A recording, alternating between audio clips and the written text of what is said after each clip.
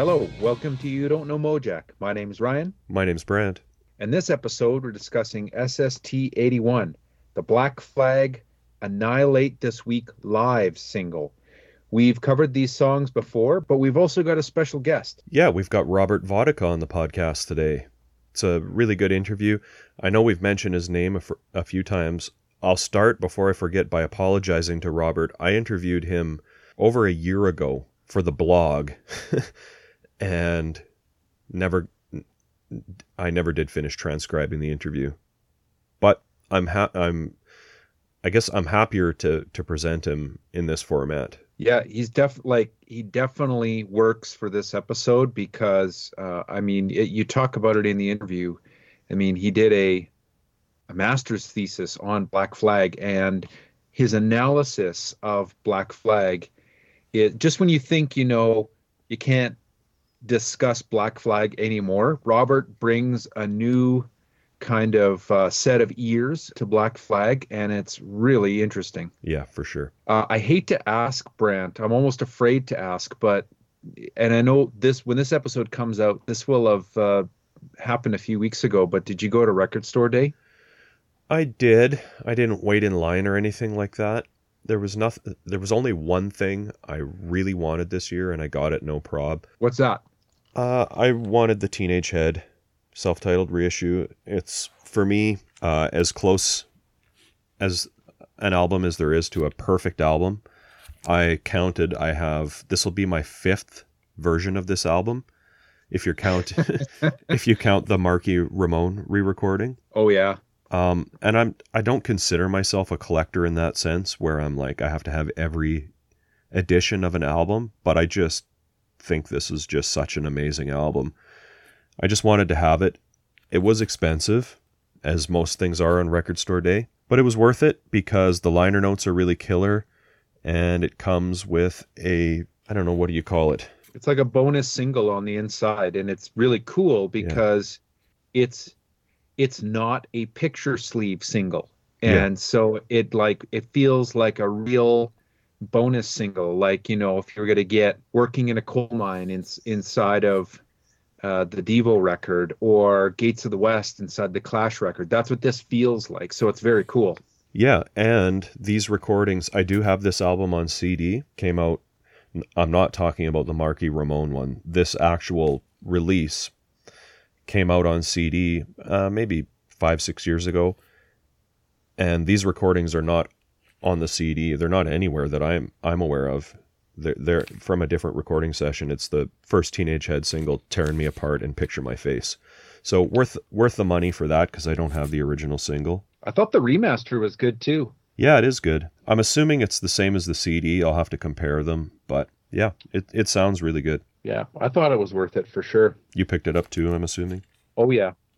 I thought you might be interested in that Salvation Army LP that came out. You know what? I didn't see that until afterwards. I didn't consult the Record Store Day list, so I never do. Anything that I was interested in was like stuff that bands that I follow on Facebook or whatever. You know what I mean? That were posting stuff. Or I just saw it elsewhere. Everything that I saw that I really wanted, I hate to sound like this guy, because I don't want to sound like, I just finished saying I'm not a record collector. I wanted the Johnny Thunders Que Sera Sera. I have 2 copies of that, the original vinyl and a CD version of it. I don't know. I didn't really check into what's different about this, but it sounds like it's maybe a remix, this new one. And I'm not too worried about, I only went to one record store, my main record store, and he didn't have it. So I'm not too worried. I'll find it somewhere. I got the alternate version of So Alone last year, like 2 weeks after Record Store Day. So the other one I had my eye on was the Jacobites, Robespierre's Velvet Basement, which I also have 2 versions of already. So my record store had that for $50 and I just passed. It'll probably still be there. It'll probably still be there when I have money next time. But I did pick up this High on Fire 12-inch EP called Bat Salad. I'm sure I've talked about my love for High on Fire before. This is one I for sure wanted to get. Was it a Record Store Day release? It's a Record Store Day release, yeah. The A-side is a High on Fire original called Bat Salad, It's an instrumental. Do you know, there's a song called Rat Salad, right? By Black Sabbath. I don't know that. So on like some of the early Sabbath albums, there's little instrumental breaks before the songs that they gave song titles to. And I believe Rat Salad is like one of those instrumental breaks on the Paranoid album, I think before the song Fairies Wear Boots. This Bat Salad is kind of, to my ear, a tribute to those musical kind of interludes by Sabbath.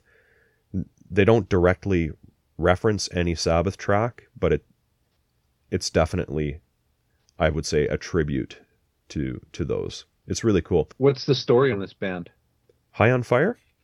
Yeah. Well, I've mentioned him before. It's Matt Pike's band. He was in the band Sleep way back when. They are like yeah. I got it. I just think they're one of the best heavy metal bands on the planet right now.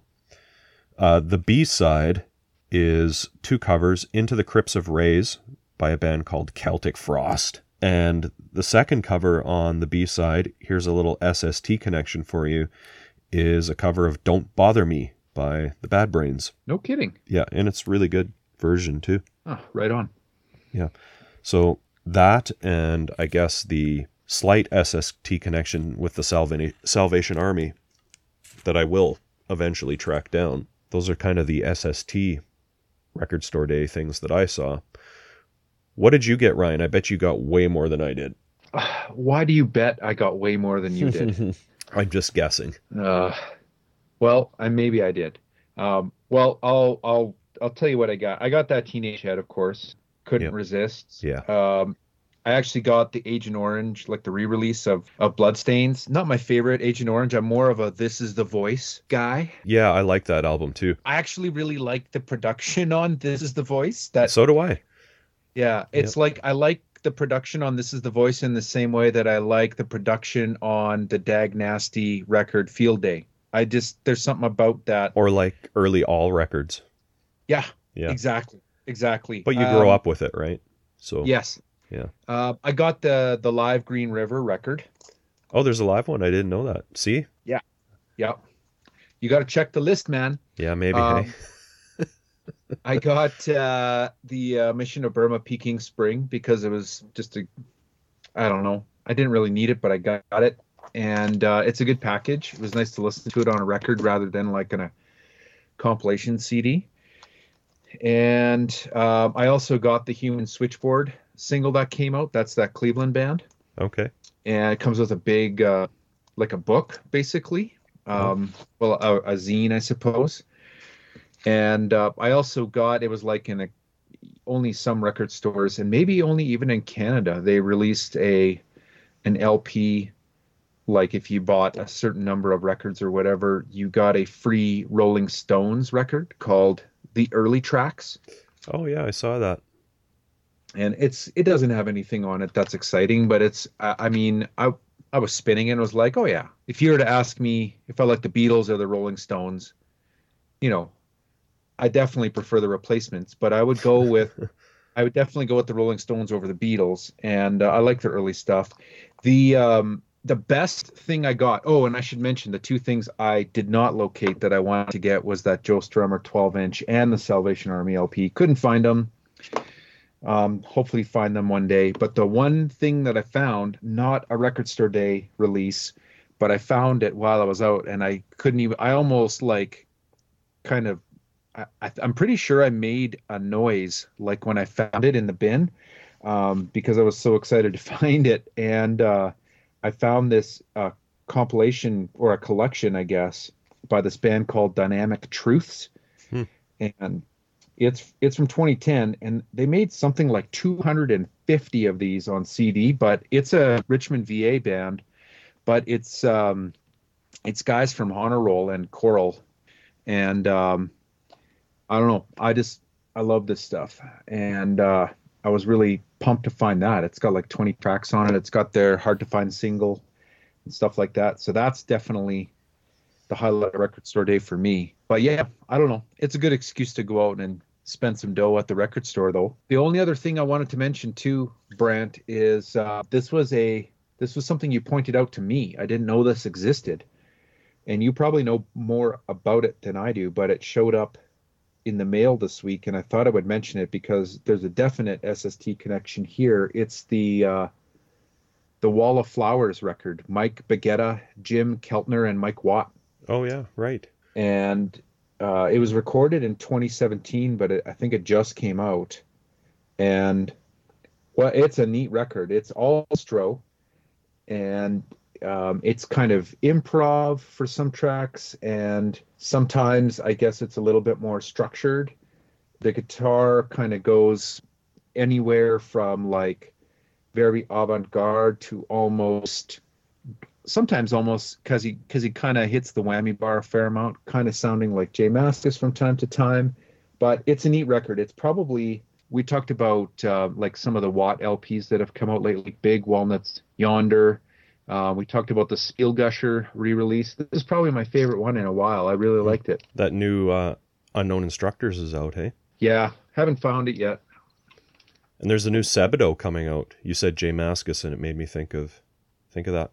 The new Sebadoh, Act Surprised. Yeah. That one's gonna get heavy rotation when I get it. Yeah. Always does. And the last record was great. So was the 10-inch that came on around that time. It was great.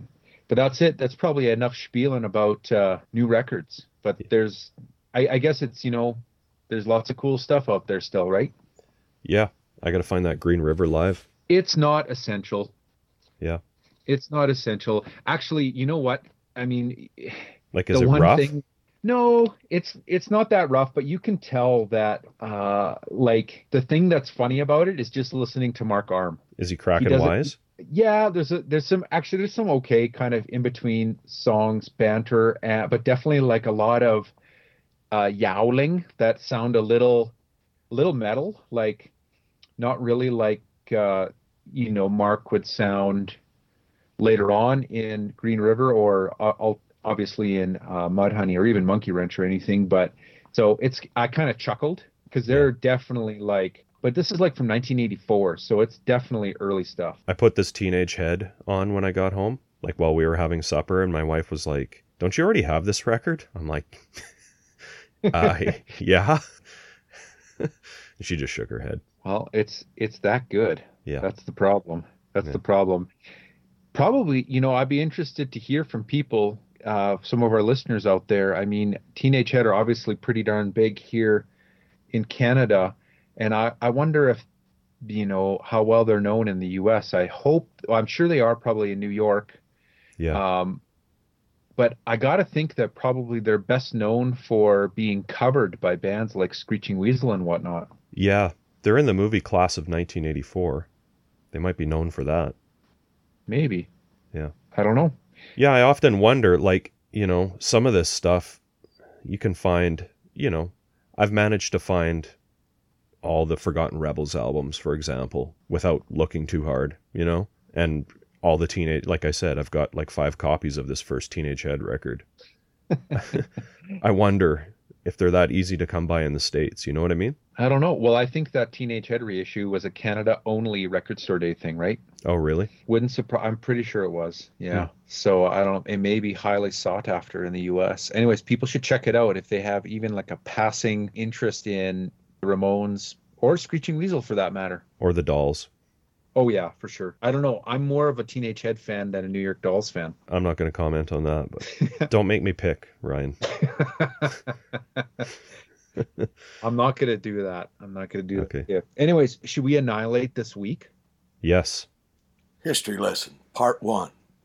All right, Brent, tell me about this single and the interview. Okay, well, the interview is with Robert Vodicka. So, 2 things that are of interest to SST heads. As we'll get to in the interview, he ran New Alliance for many years. He says the dates, I think it was 88 to 92, somewhere in there. He was like the label manager of New Alliance. So during the years when it first became reactivated, when Greg and Chuck bought it from Mike Watt and Martin Tamburovich. And also he wrote this master's thesis on Black Flag. So why don't we get to the interview, and then we'll come back and maybe dissect it a little bit and talk about the record. Does that work for you? Sounds good. We're joined today by Robert Vodicka. Robert, thanks for being on the podcast. Happy to be here. I guess we should start with your master's thesis, which I believe we've mentioned a few times on the podcast, and reread it again last night. It's amazing. And I was saying to you that a couple weeks ago on one of our episodes, we had been talking, or I brought up the Richie Ramone book where he talks about having Black Flag open for them at the Palladium, which is actually where your thesis starts on Black Flag, with you going to that show. Yes. Can you take us back to that? That's the first time you saw Black Flag, right? Yes, yeah. It is. I also want to say thank you for the kind words about the thesis. It was finished in 2003, as we discussed before we started recording. That some of it is now that fresh in my mind, but I will do the best I can. Yeah, so I saw them. I was going to Pomona College at that time, which is on the eastern edge of Los Angeles County, and a bunch of my friends and I drove in to see the show, which I guess has a reputation now. And I think I just turned 20, maybe 6 weeks before that, and not knowing that much, the idea that the Ramones, Black Flag, and Minutemen would play a show together, which in retrospect seems crazy, like that could ever happen, but I just sort of took it for granted living as I did in Los Angeles County. So we went to the show, and it was on the way out, and I don't know exactly what happened, because I didn't do research on that show beyond just starting with my own impressions of it being there for the thesis. Right. I think there may have been people who couldn't get in, and that there might have been some skirmishing outside. I don't know, but when we got outside, the Palladium was on Sunset Boulevard, I think that's right. And when we got outside, just west of the venue, and I forget the cross street, I think it might be in the thesis. I have it with me. If people care about these details, just west of the venue, there were dozens. I don't even know how many Los Angeles police officers in riot gear with helmets with the shields pulled down, shields and batons, forming in a line. So Sunset runs east-west, so they were kind of arrayed north-south, and they started walking, sort of marching, I guess, down Sunset Boulevard, trying to make people disperse. But we were just coming out of the show. We stayed until the Ramones finished. So it wasn't like people were we were certainly not hanging out outside the venue and, just like hanging out after the show. We were just trying to get back to the car. But the police were moving fast enough that we weren't sure we were going to get to the car before they got to us. And they were, knocking people down and all kinds of stuff. So the band set made a huge impression on me, although, I love the Ramones and the Minutemen. But that night, Black Flag made the biggest impression on me musically. And then this thing happened where the police, again, I don't know what happened before, so maybe there was some reason for the police to be there. But really the violence, from the point in time when I stepped outside, they were the ones who instigated things. It wasn't the fans were not doing anything outrageous. And then, anyway, we can go back to the history of that with Black Flag in the area if we want. But I was going to say. That's my memory of what happened. Yeah, the date you list for that is November 17th, 1984. Yes, that's right. But your thesis goes all the way back to the Keith Morris era and their interactions with police. Yes, and the thesis, actually, it doesn't even get to Damaged in terms of the music, and partly it was just because I wanted to get the damn thing finished, and it was taking a long time, and it's already it's 35,000 words. I don't know, whatever it is. It took a long time. And I just want to be clear, that is not a statement on my part about the value of the music later on or the turn that they made on My War, Slip It In. I like those records a lot. It was just sort of a practical consideration. Right. The band, it might make more sense to start with the Elks Lodge show in 1979, which was not a show that Black Flag played. The Wipers and the Go-Go's, the Plugs, the Zeros, Alley Cats, and X, I think, were on that bill. Right. And the police came and stopped they came into the club. It wasn't really a club. It was an Elks Lodge. This is 1979. And stopped the show and beat on people. And the band's, Chuck and Des were there that night. They were there as fans, not playing. So they witnessed this happening, and the bands were, trying to be compliant with the police. But that really stuck with Chuck, especially in the interviews that I did. And I should also be clear about that. The interviews, I think, were the summer of 1998. So again, this is everybody's memory from a long time ago. Anyway, that kind of framed people's thinking about punk rock and the Los Angeles Police Department. From that point on, that the police were sort of onto punk rockers at that point and perceived them as a problem. And, the bands and the fans. I guess the other thing I would say, there's a whole section in the thesis about the history of the Los Angeles Police Department that I don't know that we need to go into in great detail. And I think especially anybody who knows about the Rodney King beating, knows something, or I don't know. That's long enough ago that maybe listeners don't know what that is. But that the reputation became worldwide, and they had a particularly violent history. It was mostly directed at people of color, but then punk rockers by the late 70s kind of got on their radar about, well, we need to police them too. Yeah, no, the history is really, it's really well written, because it really shows like the training practices and how leadership kind of steered things in that direction as far as their their hostility. Yeah, well, the SWAT department started with the LAPD, as best I can tell from the history of policing in the U.S. I don't know so much about transnational policing, but certainly in the U.S. And they looked for people with military experience to serve as officers, and they had a kind of military mindset towards parts of the Los Angeles population, not the whole city, but people of color certainly, and that goes back to at least the 1950s. Anyway, so punk rockers came under that type of microscope by about 1979. That Elks Lodge show that you mentioned, is that kind of, do you think that was also the start of the split in maybe the punk rock scene as well, pertaining to the violence? The Hollywood Orange County thing, you mean? Yeah. Or yeah. I want to say it was a little bit later. Again, I was not hip enough, young enough to be at these shows. Yeah. Back in 1984 was the first time I saw Black Flag.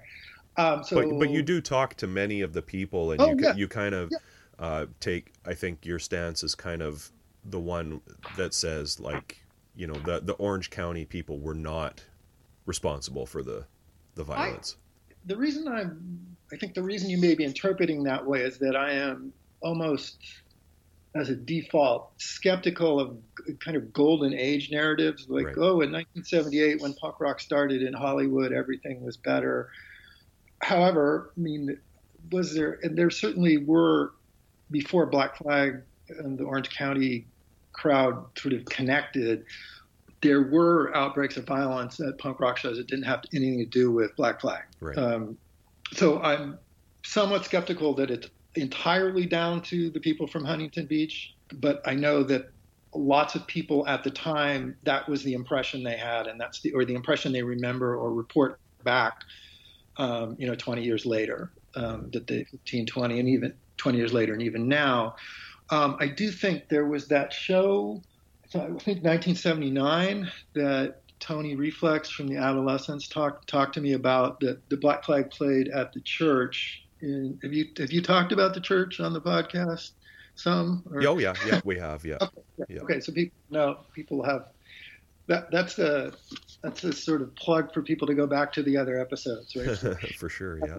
That the show at the church, it was the first kind of, according to Tony Reflex, the first meeting of sort of these Hollywood punk rock people who probably were artier, like probably a little bit older and more interested in it as an art thing, and then this kind of Orange County crowd that was, I think, younger teenagers in a lot of people's memories, and more interested in the kind of visceral aspects of Black Flag and the other punk rock music at the time. That's where Tony Reflex dates it to. That was also 1979. So at that point they came together, but Black Flag, they had these flyering practices. I don't know if people have talked about that at all. That I think it's pretty well known. Okay, people know this. Yeah, Yeah. I don't know who your audience is exactly, but anyway, they flyered all over Orange County, and Orange County high schools, and Huntington Beach High School in particular. And especially once they realized, oh, these people are coming to our shows, Right. they did this thing that Black Flag was trying to have an audience. I mean, I think they were trying to have an audience on their own terms musically. I don't think they changed the music to draw more people, but given that, they tried to draw an audience. And I think the Hollywood people perceived Black Flag doing that as introducing a kind of foreign body into the punk rock bloodstream in the Los Angeles area by 1980 or so, I would guess. So that's a long-winded answer to, I'm a little bit skeptical, but I also think there are enough people reporting it that there seems to be a qualitative, their reporting of their experiences as being qualitatively different, I think does matter or does reflect something, I would say. I mean, you talk a lot in the thesis about Flag's refusal to stop shows and intervene. Yeah. And I was really interested in that because, you really get to their, Chuck and Greg in particular, the leaders at that time anyways, and their mindset as to why they felt that it was not up to them to intervene. Yeah, I mean, it's something that was really, really drew me to this as a project. I mean, I realize I've been mentioned on this podcast, but maybe some of my interactions with them before the thesis would be helpful framing here. I don't know how widely people I was kind of thinking we would get this out of the way and then talk about your New Alliance. Yeah, days. okay, sure. Just as a quick mention of that, and I wasn't trying to divert the conversation. Right. I just think that my interactions with Chuck and Greg around the interviews I did with the thesis are framed by my other experiences. I worked for New Alliance Records from 1988 to 1992 as quote unquote label manager, but I was really the only employee. This was just at the period when Chuck, Greg, and Mugger was still in the picture at that point. They had bought New Alliance from Mike Watt, and Mike, after D. Boone died, after a while, Firehose got going, but Mike was, there was a lot of stuff he didn't want to do anymore after D. Boone died. Anyway, so I was hired by Chuck and Greg to restart the label and had pretty much daily, work week contact with both of them for 4.5 years. Right. And I try to talk about this in the beginning of the thesis. I think my experiences with them, and to a certain extent they trusted me from having me work for them or work with them, gave me access to them or a kind of candor from them that maybe other people didn't get. I also think that, because this was an academic project, a kind of like more academic distance from it is not something I could really do because I knew them in this other context. I wouldn't say that we're any of us are close friends or anything. Right. But anyway, so but there was a trust factor there. They knew who they were dealing with, and probably, yeah. I mean, you do mention, Greg Ginn had some trepidation about participating, and that's, I think, well established that he doesn't like talking about this stuff. Right. He initially, talked when I was talking to him on the phone, trying to set it up. He didn't want to do it. He talked for a long time about being reluctant to do it, but eventually he did it. And I'll also say when he did agree to do it, he was incredibly generous. I mean, the thesis doesn't reflect this because again, I narrowed the project, and there's a lot of stuff that doesn't go in from the interviews. But we talked for about 3 hours. I have about 3 hours a day. The interview with Chuck was not as long. Anyway, to get back, so that's kind of the framing. Maybe I don't know how helpful these digressions are going to be for the listeners, but that's part of the framing for what I would say is a kind of, some kind of philosophical stance, not philosophical in the sense that either of them are scholars of philosophy, but a kind of libertarianism. And, it's helpful, I think, to remember that Black Flag is a symbol of anarchy, and not telling people what to do, it can be considered a tenet of some kind of anarchist thought. And they just didn't think, mean, and even Des talked about this when I talked with him. He said, we just thought people would be smart enough not to be, not to beat each other up while we're playing. And if they weren't, like there wasn't much, Chuck and especially Greg was like, well, I don't know what we could have done about it. Like, what were we supposed to do to tell people to stop? And Chuck was particularly, I want to say adamant, but I remember this exchange very clearly that he wasn't yelling or anything. In fact, he got very soft-spoken, and he just said that's not respectful to try to tell the audience how to react to the music. I mean, a parallel I draw is that the Black Flag was, as much as they were trying to generate an audience, they also put a lot of confidence or trust in the audience that they would follow the musical twists and turns, particularly from My War on, or the second side of My War on. And then the kind of analog to that is that, not telling the audience what to do. We're going to play and we trust you. We hope you like the music and we hope you're going to follow. We believe in you that you can follow what we're doing musically. And then it's an interesting take on it, because the normal narrative you hear is the opposite, that they, if they respected their audience, they would have gave them Six Pack and Rise Above every show, right? Sure. Well, there's right. I mean, and there's different, right. And they did. I mean, I think, I made that point in the intro to the thesis that they started with the process of leading out, and it really upset. I guess it's a punk rock broadcast, we can swear, but people really pissed off at them. But then they were played Rise Above at the end, and people went crazy, like they forgot about how mad they were 45 minutes ago. So people went crazy in a good way. Sure. I mean, there's a kind of, I suppose it depends on kind of more long-standing showbiz tradition, is you give the people what they want, and whatever this kind of music is, or positioning yourself as that the commercial conventions at a given moment are not exactly, your template. And then I think there is a kind of trust in the audience, or belief in the audience that they will follow you. And, again, just to repeat, then it was also, we're not going to tell you what to do. Right. At the shows. Speaking of their sound, like you mentioned earlier, that you didn't go, into you didn't even go into Damaged, really, right? No. But the way you describe their sound, I think, is applicable throughout the duration of their career, sure. right? Yeah, I think so too. So I don't think you needed to necessarily. Like, you really do a great job of describing how they achieved that Black Flag sound and putting it into words. Can you talk a little bit about that and try and tell people how you hear the Black Flag sound? Sure. Well, thank you for that. That's very kind and generous. I think, for me, it starts with rhythm, and it's not just me. I mean, that's especially the way Chuck and Greg describe it, and in the interviews, has a lot to do with rhythm. And that Greg, even though, famously as Dale Nixon, he's played bass on some Black Flag recordings, and I guess somewhat famously, and then in various configurations he's played bass in certain bands, but he's known as a guitar player. So I think people might be somewhat surprised that he thinks it starts with the drums, right.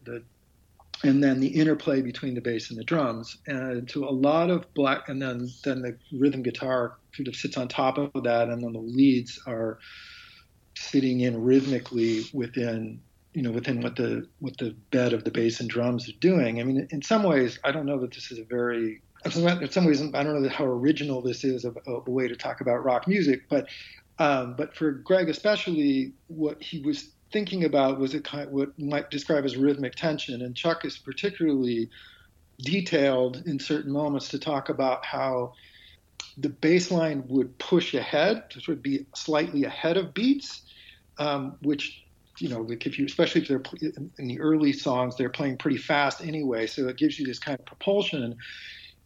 I mean, perhaps obviously you can't do that for the whole song, or you end up measures ahead of the rest of the band. So then there's moments where he would pull back deliberately and then be slightly behind, which then gives you this kind of, I think he described it as a stall. So you feel this sort of lurching thing happening, and that's interplaying with the drums and then the guitar part. So you get this rhythmic tension that's shifting constantly in the songs. So you get pushed ahead, then you get pulled back, and then and they're playing fast. So it's not. I think it's not easy to do that when you're playing fast. Or slow. Well, sure. So in some ways, be doing it. You're right. I mean, it's not easy to do. Period. Yeah. In some ways, it might be harder to do slow because somebody trying to play really slow is like Swans or Melvins or certain Black Sabbath. That might actually be harder to do because you have a tendency to speed up. But anyway, regardless, it's not that easy to do. So that quality, I talked about the Orange County crowd and the kind of visceral appeal of the music. I think it comes from the rhythm. And I don't know, is that the kind of answer you would look for? Yeah. And Chuck and Greg were just very specific about this. That this what they were trying to do. It's not an accident. And I think to the extent that people feel power in the music, I think it comes from this. I think to the extent that people experience it as violent, it comes from that some of the rhythmic shifts are kind of violent. A song like No Values, I think in particular is like that. It's pretty complicated rhythmically. And then I think when Robo was playing with them, Carducci attributes this to Robo being from South America, which may be the case, but there are a lot of triplets in there, and that's so not something that's very typical. People get called. I sometimes get a little irritated when people call Black Flag a hardcore band, and I understand what people are saying because they were as hardcore about the music as anybody could get. But I tend to think of hardcore as sort of post Minor Threat and everybody playing on the beat together, and Black Flag never did that. And anyway, so it's like a lot less interesting to me musically if everybody's playing on the beat together. And I'm not trying to slag Minor Threat. I think they're actually really quite good at that. But all the people came after were not as anyway, so the triplets are not common. And even after he left the band, there was still all this rhythmic stuff going on. It was just punk bands didn't do. Yeah. And Black Flag still had swing in them as well too, right? And like as you say, post Minor Threat, a lot of bands completely were just totally lockstep, right? So stiff, and Black Flag's not stiff. Which is not to say I don't think they're like the Meters or some kind of funk band, but within punk rock, they just really stand out to me for these reasons. I don't know. We could talk about Greg's note choice too if you want, but that may be more well-covered territory. Well, no, I was going to say, like, in the thesis, you really try to focus on the music and less so on the lyrics, right? And you really place a high degree of importance on the music, which is not something you hear all the time in writing about music. It tends to focus on the lyrics often. Well, sure. To some extent, I'm a writer, and writers deal with words, so it's easier for us to write about words than it is about music.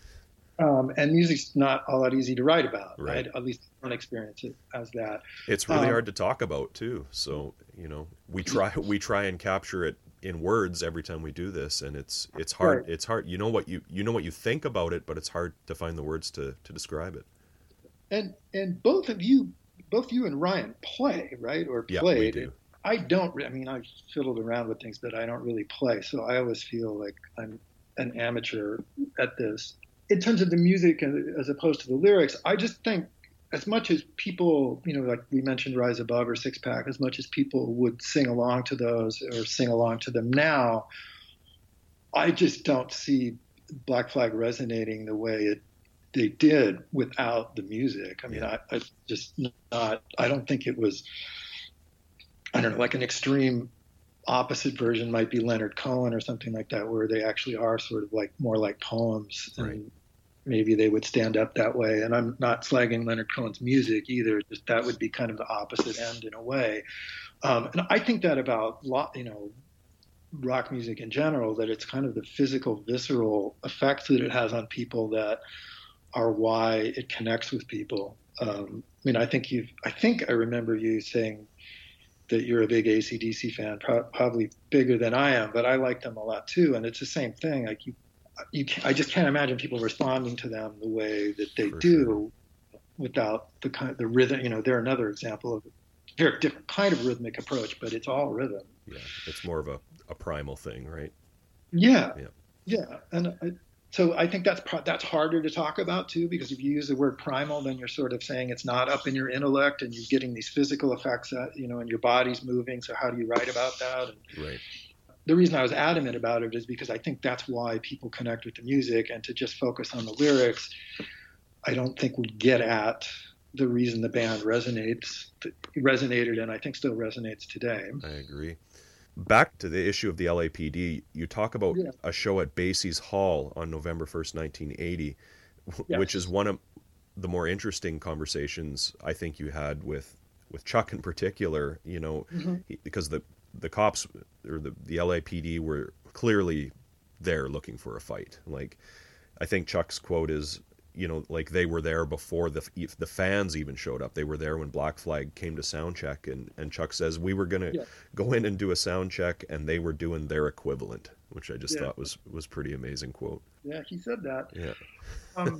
Yeah, I mean, I tried to make this the centerpiece of this part of the thesis, because I think it's a really interesting story, and I was able to get, I think 5 or 6 different eyewitness perspectives on it.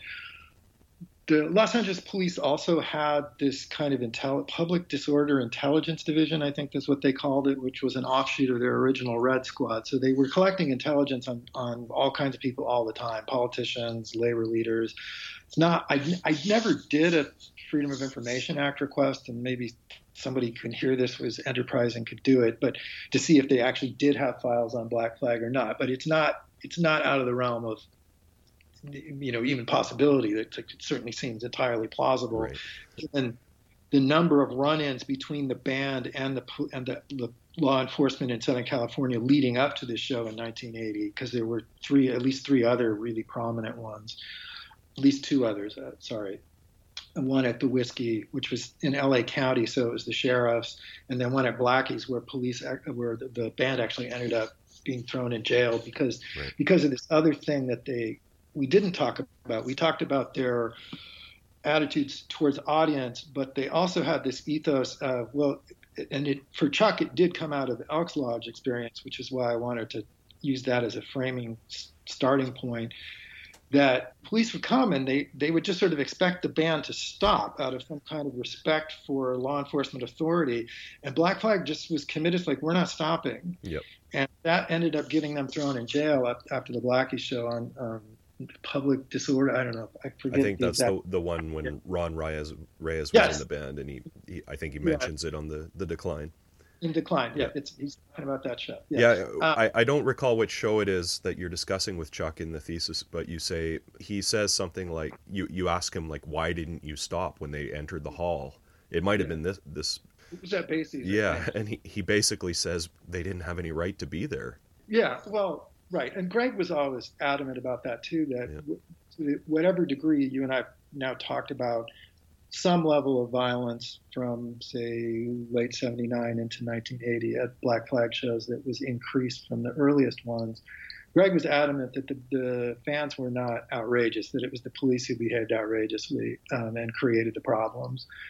So, yeah, I mean, and Chuck said, I don't know, I think he said something about, like, we could stop. They were beating the Basie's, as it has been described to me at the time, was kind of narrow, and they were trying to force people out the back. The police came in through the front, trying to shut down the show, and we're trying to force people out the back exit, which was only 2, like a double doors, and there were like 1,000 people in there, so they couldn't get out very fast, and the police were clubbing them to get people out. So Chuck said, like, we could stop, but they were still going to beat. They weren't going to. If we stopped, they weren't going to stop beating people, and so we just played. I think his quote is more something along the lines of, "We may as well be the soundtrack to it," or something like that. Yeah, we could stop. We could be the soundtrack. Right. Yeah. I mean, they didn't stop until the police got on stage. Like the police got to the board and shut down the main. They didn't unplug the mains, but they somehow got the mains in the hall off. But the band still had amplifiers, so they were still pounding away up there. It didn't stop until the police were out on stage and unplugged the amplifiers, which is, it's kind of gutsy. It takes huge balls. Like, not many bands would have all Right. for sure been on the same page Right. also, right? Like, right. And, Chuck, again, and when he talked about that show, I think he said, I felt sold out by the bands at the Elks Lodge because they tried to comply and the police just did the same thing anyway. So what difference is, he didn't say this, but right. the implication was, what difference does it make? So we're just going to play. But this was the second or third prominent show in Los Angeles that the police had shut down, and they tried. Black Flag later that year tried a couple more, and the same things happened. So effectively, the Los Angeles Police Department enforced a ban on Black Flag performances that lasted really until about 1984, until I saw them at the Palladium, which is not something people talk about a lot. That a police department can do. There's no law, there was no restraining order, it was just de facto they couldn't play without the show being stopped and some kind of riot ensuing. So they played more in Orange County, and obviously, famously now, I suppose they toured all over the place. In 1988, if I'm remembering right, you had submitted a resume to SST, and Yes. Greg Ginn called you. Yes, I was doing something in Los Angeles after I graduated from college, not dissimilar to what you and Ryan are doing. The two of you are much more dedicated than I was, but I was interviewing bands and editing the interview excerpts with music, with the songs and my voiceovers for KSBC, which was the college radio station at Pomona College where I went, and then they let me do this after I graduated. So then I was working at this record distributor. I'm not going to name them because I don't want to say bad things. And I learned a lot. I wasn't trying to work in the music business; it just sort of happened, and I learned a lot and had a thought. This was the end of '87, the beginning of '88, after I quit the distributor. That, well, I learned this stuff, and maybe I can apply it somewhere where I believe in what they're doing, because I didn't believe in what they were doing at the distributor. So I knew Brian Long. I don't know if his name has come up. I'm not sure. He did college radio. I think Ray Farrell brought him in. Right. Yep. I've heard the name now that you put it in context. Even after Ray, either Ray brought him in or he came in just after Ray. I don't remember. But when Ray got pushed out, Brian was still there. So I knew Brian from college radio world.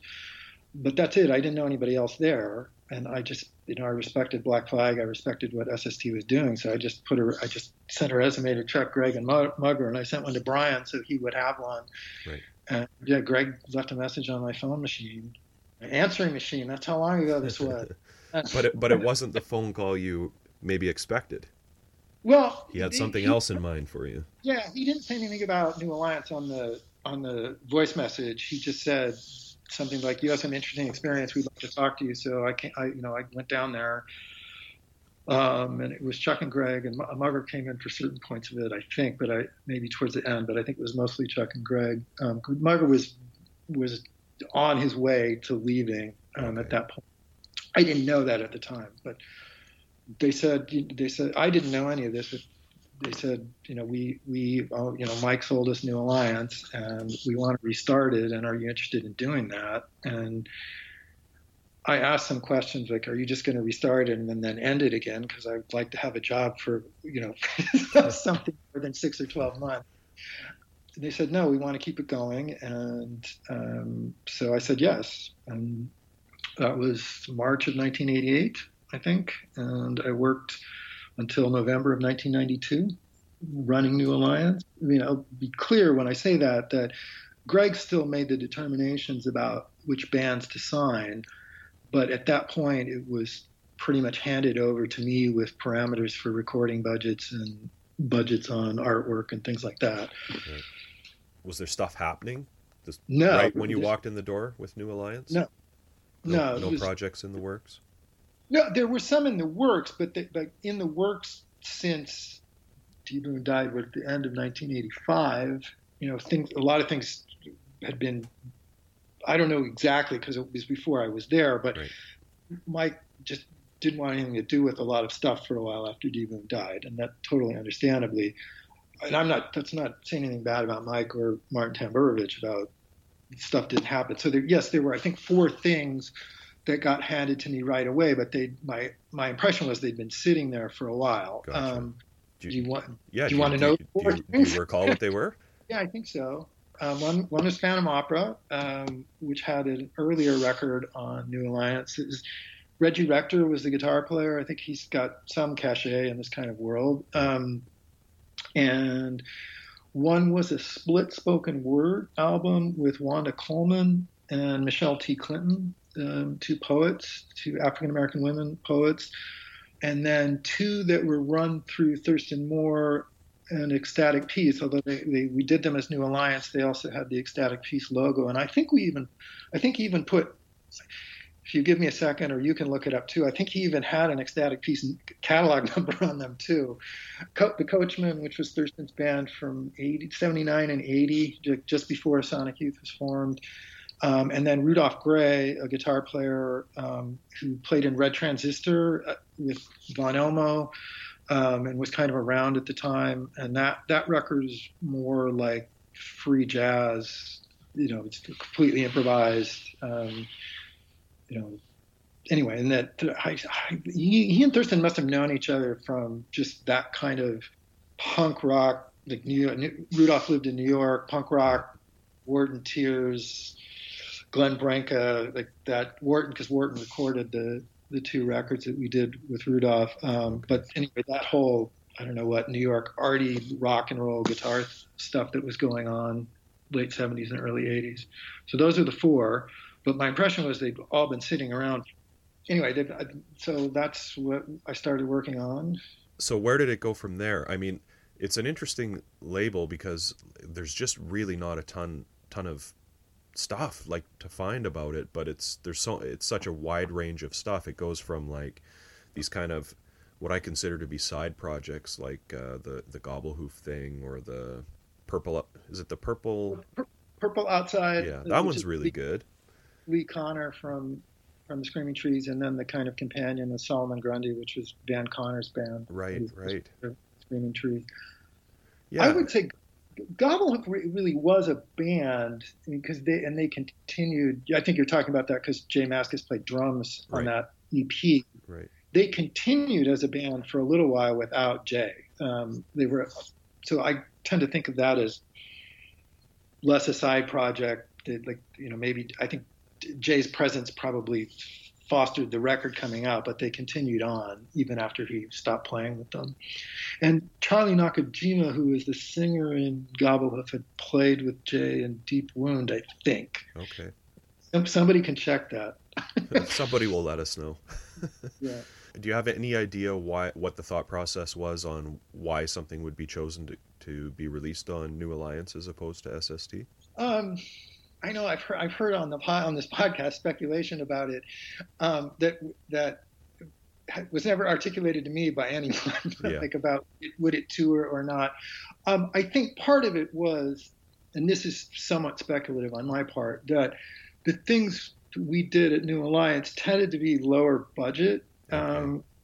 And even though Greg and Chuck owned it, and then Mugger for a little while before he sold his interest. So in some ways it was the same pot of money, but there was a perception like we can't because SST in 1988 was there were a lot of that might have been the height of the number of employees who worked at the label at that point. Like the New Alliance can't do that. It's just me, right? And there's not going to be somebody calling records. There's not going to be like a separate person calling record stores, radio stations, and press. Like it all has to run through me, and I have to run the administrative production side of it too. So some sense of lower overhead. Something like Rudolph Gray probably always had less commercial potential. Because free jazz does not, especially free jazz that sounds like hard rock too, is not. And I really like those records, so that's not a knock on his music. And the one time I saw him play, I thought it was amazing. But it's not. It's completely improvised. There's not song structures there. And the spoken word stuff was, something that those are fairly cheap to record because you're not trying to get drum sounds for however long it takes to get drum sounds in a studio. It's just a person in a room reading. So you don't need the same you don't need the same kind of studio. It doesn't have to be as expensive. The last time we spoke, I really picked your brain about those spoken word releases because I was and am really intrigued by them, and I asked you which ones should I look for, and the one I believe What you did I recommend, say? you said Jazz Speak is a good one to Oh, look yeah. for, and I found it, and I really do like it. So thanks for that.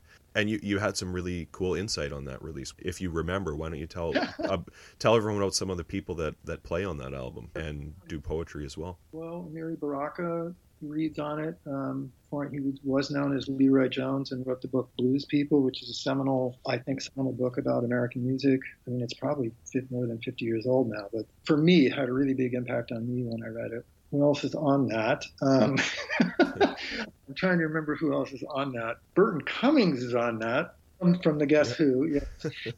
Right. I had to work something from Canada into it. We've got to get our CanCon. Right. Cloud Daoud, who was a LA writer, does I think, really striking piece with Billy Higgins, who's a drummer who played with Ornette Coleman. And it's a piece about John Coltrane, and Coltrane as a kind of, Daoud calls John Coltrane the liberator of the spirit from the shackles of form, I think is the line. So it's like John Coltrane as a sort of expression of freedom and as a kind of lodestar for people seeking some kind of artistic freedom. Ishmael Reed is on it, African-American writer who I think is still alive and I think lives in Oakland. I'm trying to remember what stood out for you, and maybe I can tell you more about I'm trying to recall now. I mean, a lot of the jazz musicians that are on it are fairly well known, I think. Do you want to take a second and I'll go grab it? Sure. Okay, yes. Archie Shepp is on it. Right. When did this come out? This came out 28 years ago. That's why I'm not remembering. Yeah, Archie Shepp is on it, Burton Cummings. Wanda Coleman, whom I mentioned before, has a piece on it. Harry Northup, who's a kind of character actor who was in a bunch of Scorsese films. Also had a couple releases on New Alliance. Yes, we did one or two of his solo, his poetry.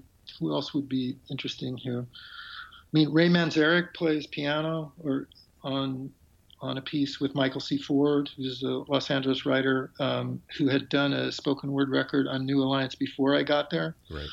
Danny Weitzman, who was Shredder, if people go that far back into Flipside land. His spoken word album is really something.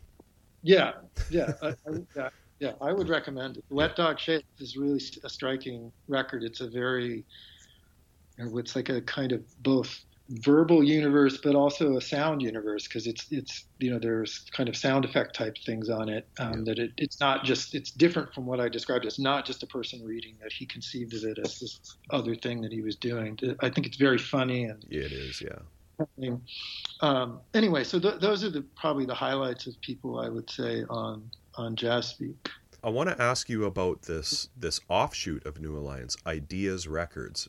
I saw, like, the logo is what I first saw on, like, a poster or something, and the only thing I've been able to find on it is this Bill Walton record, Men Are Made in the Paint. Issues Records. Issues Records, yes. Yep. Yeah, there are two things that There's I know two. about. There might have been more. Both about basketball. If you go, give me a second, I'll go look and see if I have any more. But there are two about basketball. The idea, Greg's idea, and why? I guess I got assigned to it because they were not music. They were more like spoken word things. And maybe did Harvey Kubernick bring us Bill Walton? I don't remember if Harvey was involved in that or not. But the idea is it would be not writers or spoken word type things, but people talk, and it started with sports, people talking about what they knew about.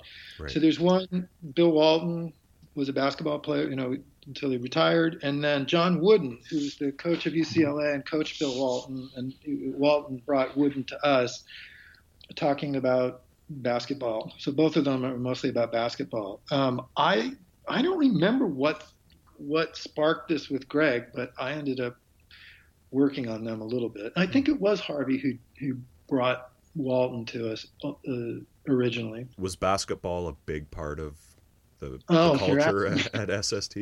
I don't know if it was part of the culture. I played basketball, organized basketball at junior high and high school, and then a lot of pickup basketball afterwards. And Greg liked to play basketball, so we played a lot of basketball together when I was at New Alliance. Right. I don't know besides us that there were other people playing. Pat Hoad played sometimes. I don't know if his name has come up at all. So, He was a DJ at KXLU, and then I think he went on to work at Metal Blade for a while, if I'm remembering, which was more his thing musically than SST. And he played bass in Left Insane. Okay. Yeah, we've talked about them. He played in the Nip Drivers for a little while too. Pat HOED, I think that's right. So he would play sometimes. Mostly it was Greg and me. We would go. Sometimes we would just play one-on-one, but we would find pickup games at a park or a gym nearby, and we would go play at lunch. The last time we talked, when I was grilling you about all these spoken word albums, another one you recommended was the Scott Richardson one. Right. Any other recommends for anybody who wants to dive into some of these spoken word albums? Well, and I would talk in particular about that one. He played in the SRC, which is Ann Arbor band from the mid-'60s, and from that time, I gather he knew Ron Ashton. So Ron Ashton plays not on every track on that record, but he plays guitar and bass on a few as kind of backing music for Scott Richardson's words. So that's one reason I would point people towards it. If you're an Ron Ashton completist or just want to hear what he was doing. And I think Richardson's writing is pretty interesting too. Of the spoken word stuff, Maricela Norte, a woman who's I think she's first generation native, but I think her parents were from Mexico and lived in Los Angeles. And that record, this is what I'm calling it a record. We only put it out on CD, but it's bilingual, not in the sense that it's translated, that her writing shifts from English to Spanish within the same piece. Although some pieces are predominantly one and predominantly the other, but it's just, I think, an interesting expression of that part of Southern California culture. And I think she has a lot of insights to the experience of immigrants from Mexico or Latin America in the writing. Wanda Coleman, she's been dead for a little while now, but she's an award-winning poet, and we did, I think, 3 different records of hers. Let's see, what would I point to on the side that's not spoken word? I mean, I really do like the Rudolph Gray records. If people like Glenn Branca and that kind of Riz Chatham, I mean, this is not composed that way, but the kind of sort of overwhelming guitar sound that comes out of that kind of music, Rudolph Gray sounds like that too. And he played on one of those records, he played with Rashid Ali, the drummer who had played with John Coltrane for a while. So if you're interested in that kind of thing, people who like Saccharine Trust would probably be interested in the 2 Jack Brewer Band records. And Rich Ford played guitar on both of those, and he played in SWA for a while. What about SST? Because you and I have corresponded a little bit, and it's clear that you have a lot of love for Angst and Slovenly. Sure. What should we look forward to? Oh, that's coming up. Yeah. Well, in particular, I talked about those bands just because I think, as the two of you remarked on the podcast, I think they're not as prominent in the narrative about the label. On New Alliance, I also want to come back to the things we mentioned in passing, but the things that the Connor brothers, who are in the Screaming Trees, those two records, I think people might like. Certainly Dingle, which is something Steve Anderson from Slovenly did around sometime in the early 90s. It was after I left. It's an interesting record. Yeah. I believe Greg Ginn plays on it as well. Yeah, I think he's on it a little. A lot of people play on it. Anderson is sort of the organizing force. I think other people have talked about this, but I think the second Universal Congress of record is really striking. Prosperous and Qualified is stunningly good, I think. I was having a Cruel Frederick, if you want to go on sort of the jazz vector. I also like that record a lot. The Sister Double Happiness record, I think, is, especially if people liked the Dicks, but even if they didn't, the Sister Double Happiness record has a lot of gems on it. There's a song one song on their Freight Train is getting some kind of second life because this songwriter from Milwaukee, Trapper Shep, has just put it out on his most recent record, and that's cool. Playing it all over the country, and I think they're over in Europe now, so they're playing. I mean, their version of it is not. It's not a sort of hard rock. That's not their thing, but it's definitely a kind of loving version of the song. I'll probably when we get off of this call, I remember 10 things. It's sort of like go look at the wall of records and figure out which things I would pull out. But I do think honestly, I thought were great. I mean, I think you and Ryan, I think you've mentioned the recordings are 3-4 weeks displaced in time. But as we're talking, the most recent one of the podcasts I've listened to was about Mending Wall, the Onks record, and I think two of you were talking about how they were maybe 10 years ahead of their time, like what happened to indie rock in the 90s was, and people know about them to some degree because of the Pixies, frankly, covering them and liking them.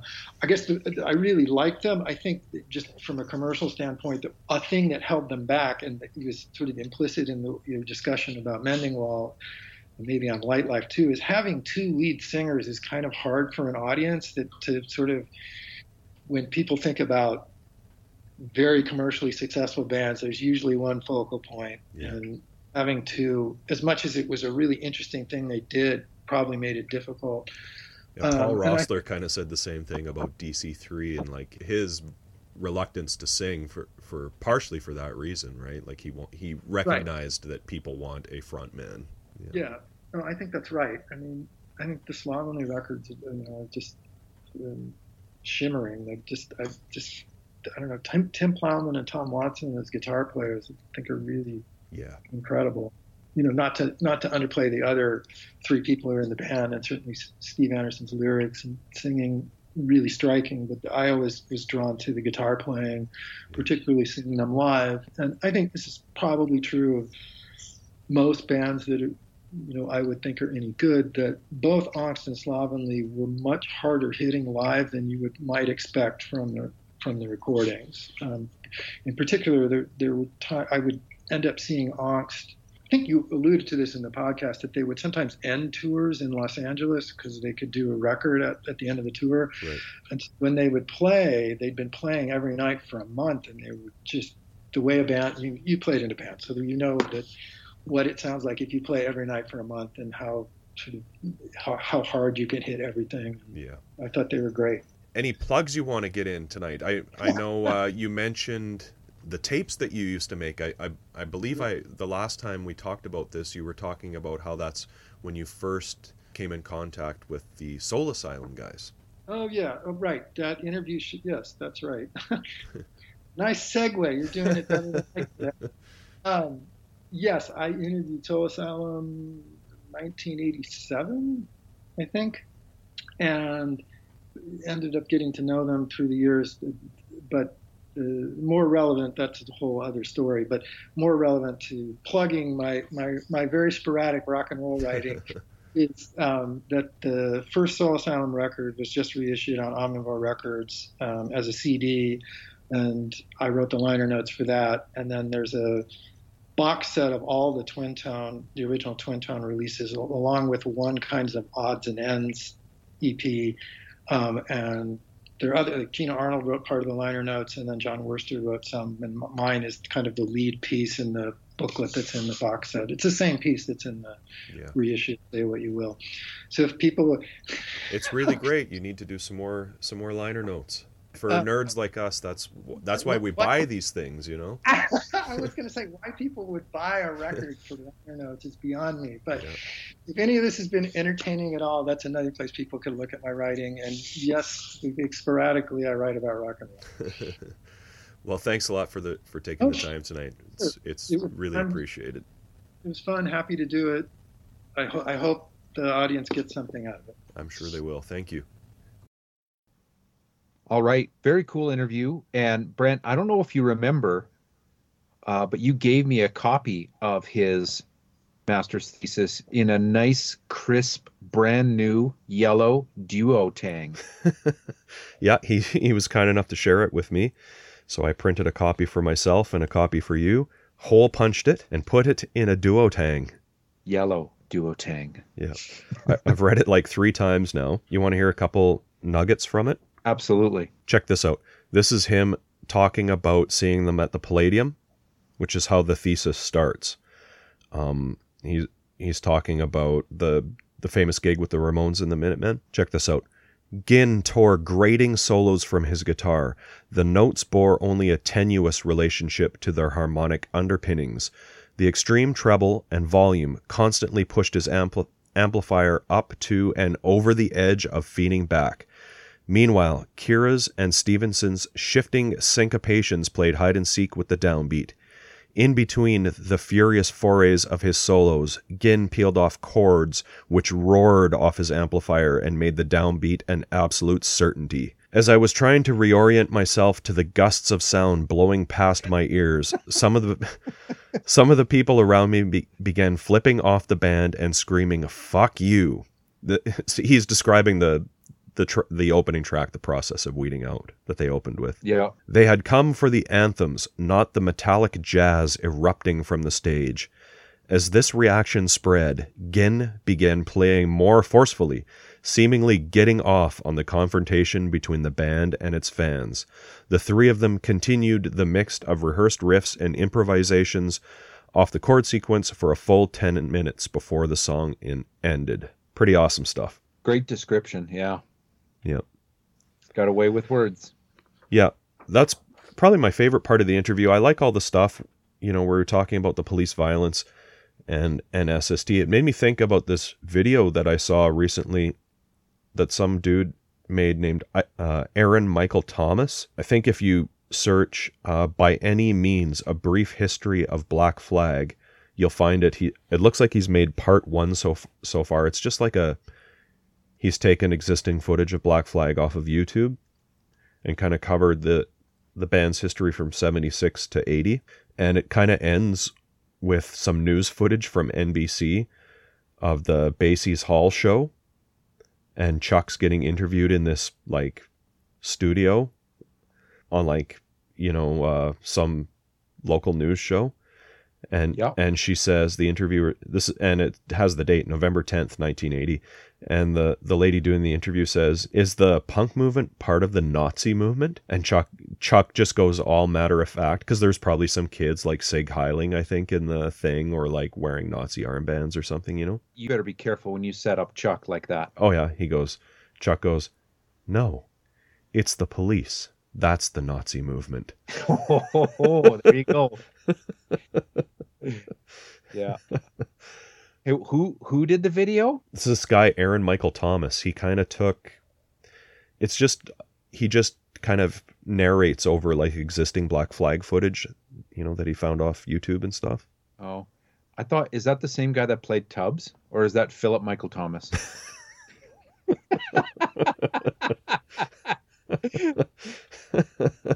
I'm guessing it's not the same guy. Not the same guy. Maybe ask Crockett. I don't know. Yeah, disregard. Okay. I liked hearing him talk, though, about some of the wild stuff that New Alliance was putting out, right? Who else would put out those types of recordings except New Alliance in the later era? Well, there's a mix of really accessible stuff that anybody who listens to this podcast would surely like.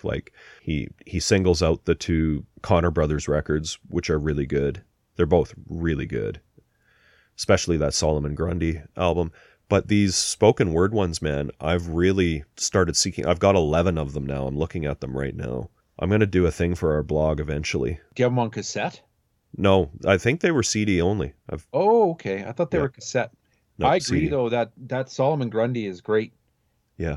It's a hidden gem on New Alliance for sure. Yeah, I'm going to do a thing on our blog once I'm trying to get all of them. It's kind of I don't know how good it's going to be, because most people are never going to probably be able to hear these unless they track them down themselves, because I don't think any of them are on YouTube or anything. You're trying to get all of what? The spoken word releases that came out on New Alliance. Oh, man. Yeah. What else? For me, the way he describes Ginn's sound, or the Black Flag sound, especially the rhythmic stuff. Here's another thing I pulled from the thesis. The speed of Black Flag's early music also contributed to the formidable task of achieving the sound Greg wanted. As he explained, playing slower, it's a little bit easier to find the groove so something can sound more powerful slower. He added that exceptions to this existed, but continued a few moments later. The music that we were playing was very difficult. What we were taking on, difficult in terms of getting the power and speed at the same time. Achieving this effect took a great deal of time, and according to Greg, Black Flag practiced 6 times a week for 3 to 4 hours at a stretch. And in my experience, this amount of rehearsal stands apart from most rock bands who practice 1 to 3 times a week. If you're lucky. Yeah. Yeah, like that's what I meant at the outset of the show, that he has a way of describing, the tension in Black Flag's sound, the way that, the bass and the drums, which are both part of the rhythm section, but how they would come, just very slightly in and out of sync as you're pushing the beat, and the tension that creates. He had a way of describing it that was, I don't know, I thought it was pretty effective. Like, even listening to this single, I was kind of like, okay. Yep. And like, I noticed it too on the 12-inch.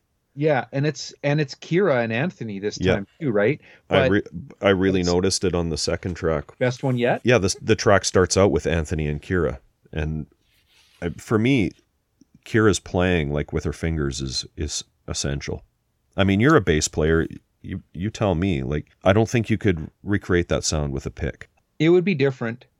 I mean, the attack, the way that you attack it with a pick versus your finger, you're making the sound for different lengths of time.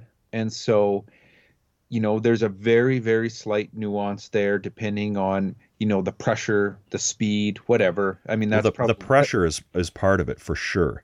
Because she's very precise, whereas when I hear somebody like Steve Harris from Iron Maiden, who I know you're not a Maiden fan, but I mean, he writes a lot of those songs, and his playing is very key to their sound. But he is playing the strings really hard, like they're bouncing off the pickups, Yeah. Like you can hear them on the recordings. Same with Chuck, though. Yeah, that's true. Chuck was like that versus Kira. So, I mean, I don't know. I don't want to sound like I know more than I do.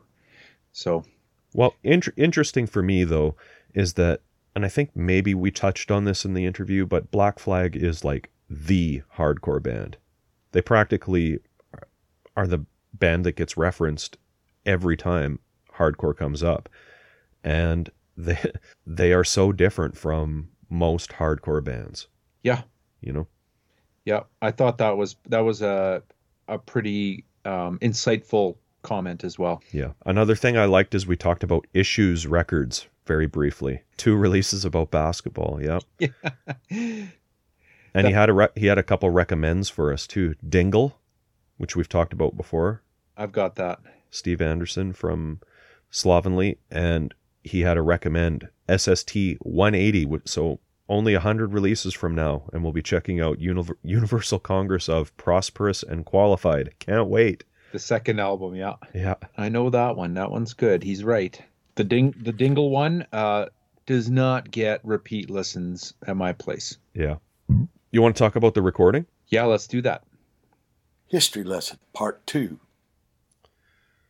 I think you mentioned in the spiel that we didn't talk about these tracks. We did, because they are all on the CD and cassette version of Who's Got the 10.5. I don't know how much detail we went into that one, but everyone should go back and check out SST 60 for a little more detail on where Flag was at this time, the recording sessions. Pretty sure these were recorded at, does it say on this one? Where they were recorded? It does not say on this release, but they were recorded, I'm pretty sure, at that recording session. Starry Night in Portland on August 23rd, 1985. Same recording session as Who's Got the 10.5. So maybe, I hate to say this, but maybe a little bit of a cash grab, kind of like Star Power. Star Power.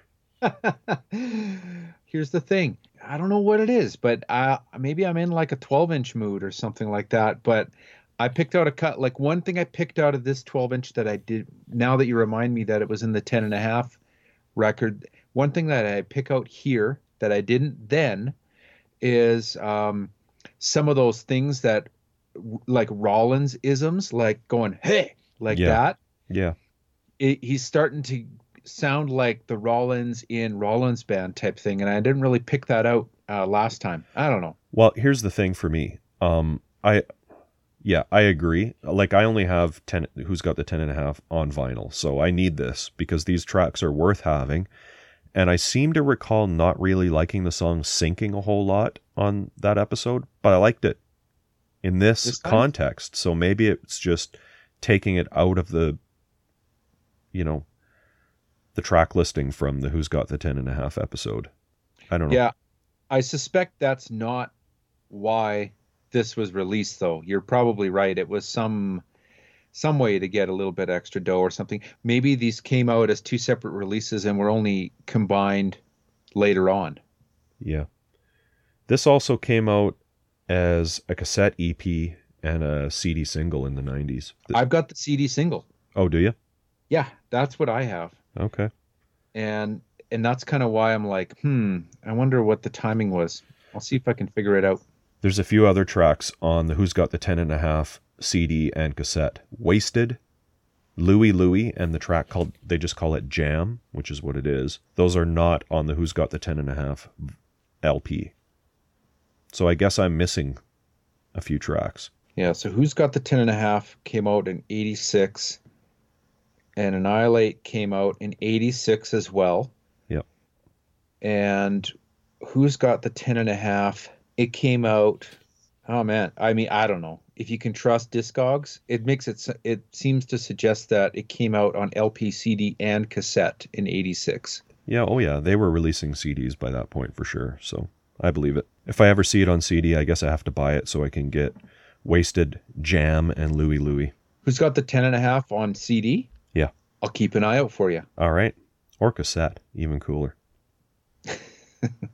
So one of the cooler things about this is the cover. So yeah.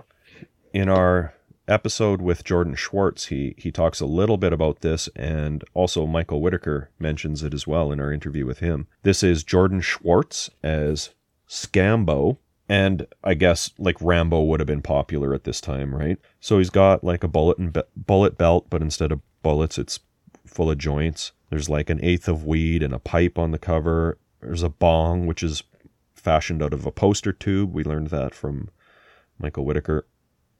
He's got a bottle of Jack Daniels stuck in his like holster, a 6-pack of Bud with 2 missing.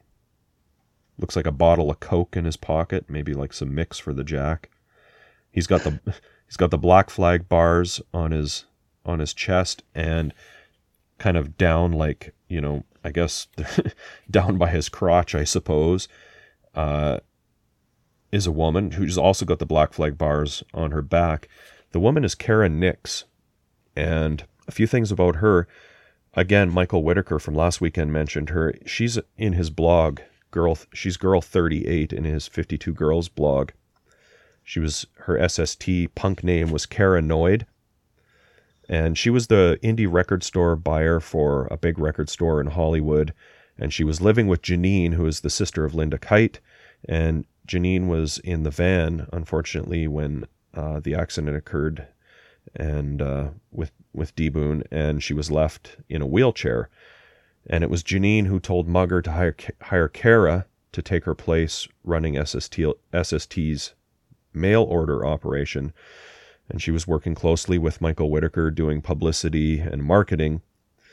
She left SST in 1990, and in this book that we've mentioned a few times, We Were Going to Change the World. Right. Interviews with women from the 1970s and 80s Southern California punk rock scene by Stacey Russo, with a foreword by Mike Watt.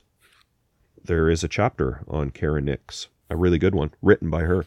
So yeah, the image of her with Scambo is kind of like, a movie poster image that appeared zillions of times, like the damsel in distress, even early, like the episode 4, A New Hope, Star Wars. Like, yeah, there's that picture of Leia kind of like wrapped around Luke's leg or whatever. Same type of thing. Yeah. Apparently she's wearing a $3 black wig from a store in Watts that they went and picked up. And then we've got Annihilate written in bullets on the cover, which is pretty cool. Yeah, the back cover doesn't really have much other than a whole bunch of credits for live recording and live engineering. Yeah, it's pretty bare bones 12-inch, but it's good. You see who got credit for Mixdown? 2 people. Michael Boshears, who we've mentioned before, but then J.E. Sound, John Goodenough. Yeah. I don't know who John Goodenough is. Yeah, I don't know. Did you notice, too, that I forgot to mention when you pointed it out, the word Annihilate is written in bullets over the first week of that month? Do you think that's the week they're supposed to annihilate? Could be. Well, you're supposed to annihilate all week long, so... It's the week of the 2nd. Annihilate that week. Yeah. We mentioned this, I believe, in the 10.5 episode, but apparently the track Annihilate this week is a response to the song Everybody's Working for the Weekend, which was written and recorded by the pride of Calgary, Alberta, Canada, Loverboy. And it was a popular track at the time. And if you live in Canada, we have these stupid laws called CanCon laws. Actually, I think I mentioned CanCon in the interview. In the interview. CanCon is like, there's a law that all radio stations in Canada have to play X amount of Canadian content. So there are certain songs by, like, you know, Neil Young, for example, or Nickelback that get played an insane amount. And that Loverboy song, Everybody's Working for the Weekend, is definitely one of them. I can't believe we've mentioned Miami Vice, Rambo, and Loverboy on this episode. I want out. And Star Wars. I'm done. We mentioned Star Wars. Well, you can't group Star Wars in with those 3. Actually, the first Rambo movie's good. Never mind. So the A-side is Annihilate this week. Great track. I really like it. And then the flip side is 2 songs. Best One Yet, which is really good, and Sinking, which I could be wrong, but I think I kind of maybe didn't like that so much on the Who's Got the 10.5 episode. I like it here, though. I changed my opinion on it. What makes it stand out for you this time, then? I don't know. I was humming it all week. I was walking around just going, hurts to be alone. Hurts to be alone. Oh, man. Yeah. Well, anything else? I mean, we should mention that Naomi Peterson did the photography. Again, we had that brought up during the interview with Jordan Schwartz, I believe. Yeah.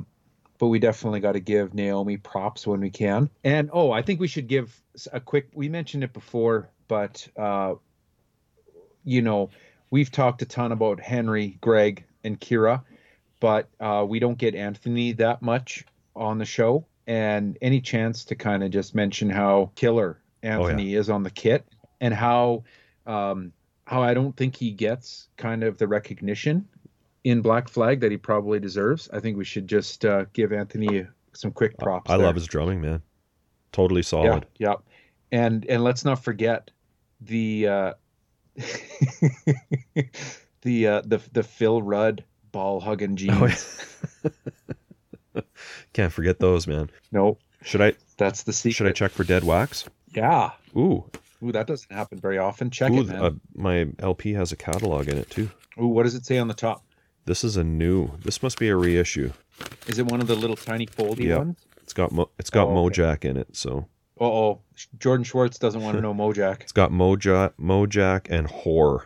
I don't want to know Whore. I know that. You will, though. I will. Well, just think, when we get to Whore, it'll be about 10 years from now, and maybe you won't be so close-minded. Yeah.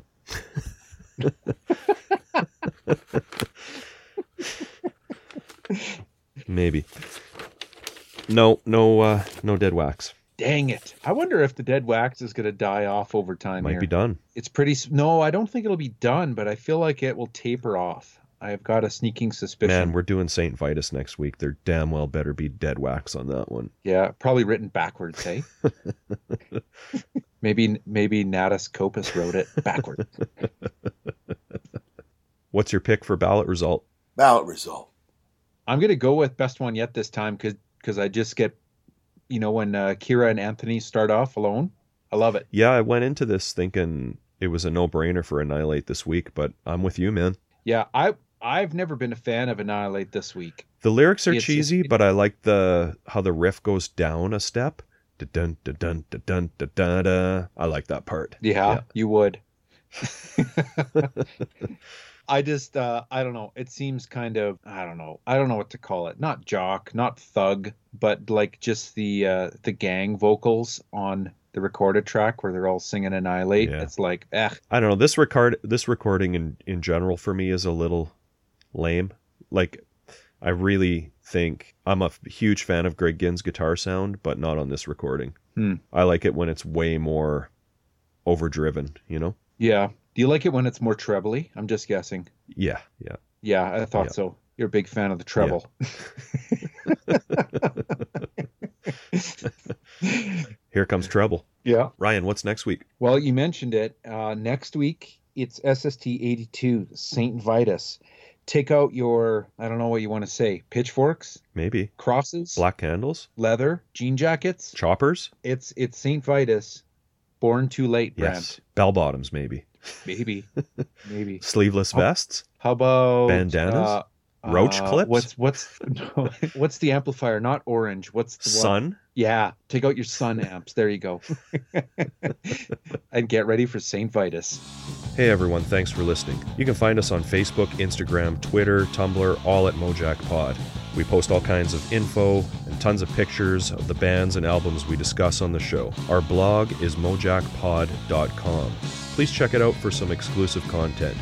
If you like what we do and want to support the podcast, the best way to do that is to tell your friends about the show. Subscribing, rating, and reviewing on iTunes is also appreciated. We love hearing your opinions, corrections, and feedback, so feel free to post on our social media sites and send us an email to mojackpod@gmail.com. Thanks again for all the support, and we hope to see you next week.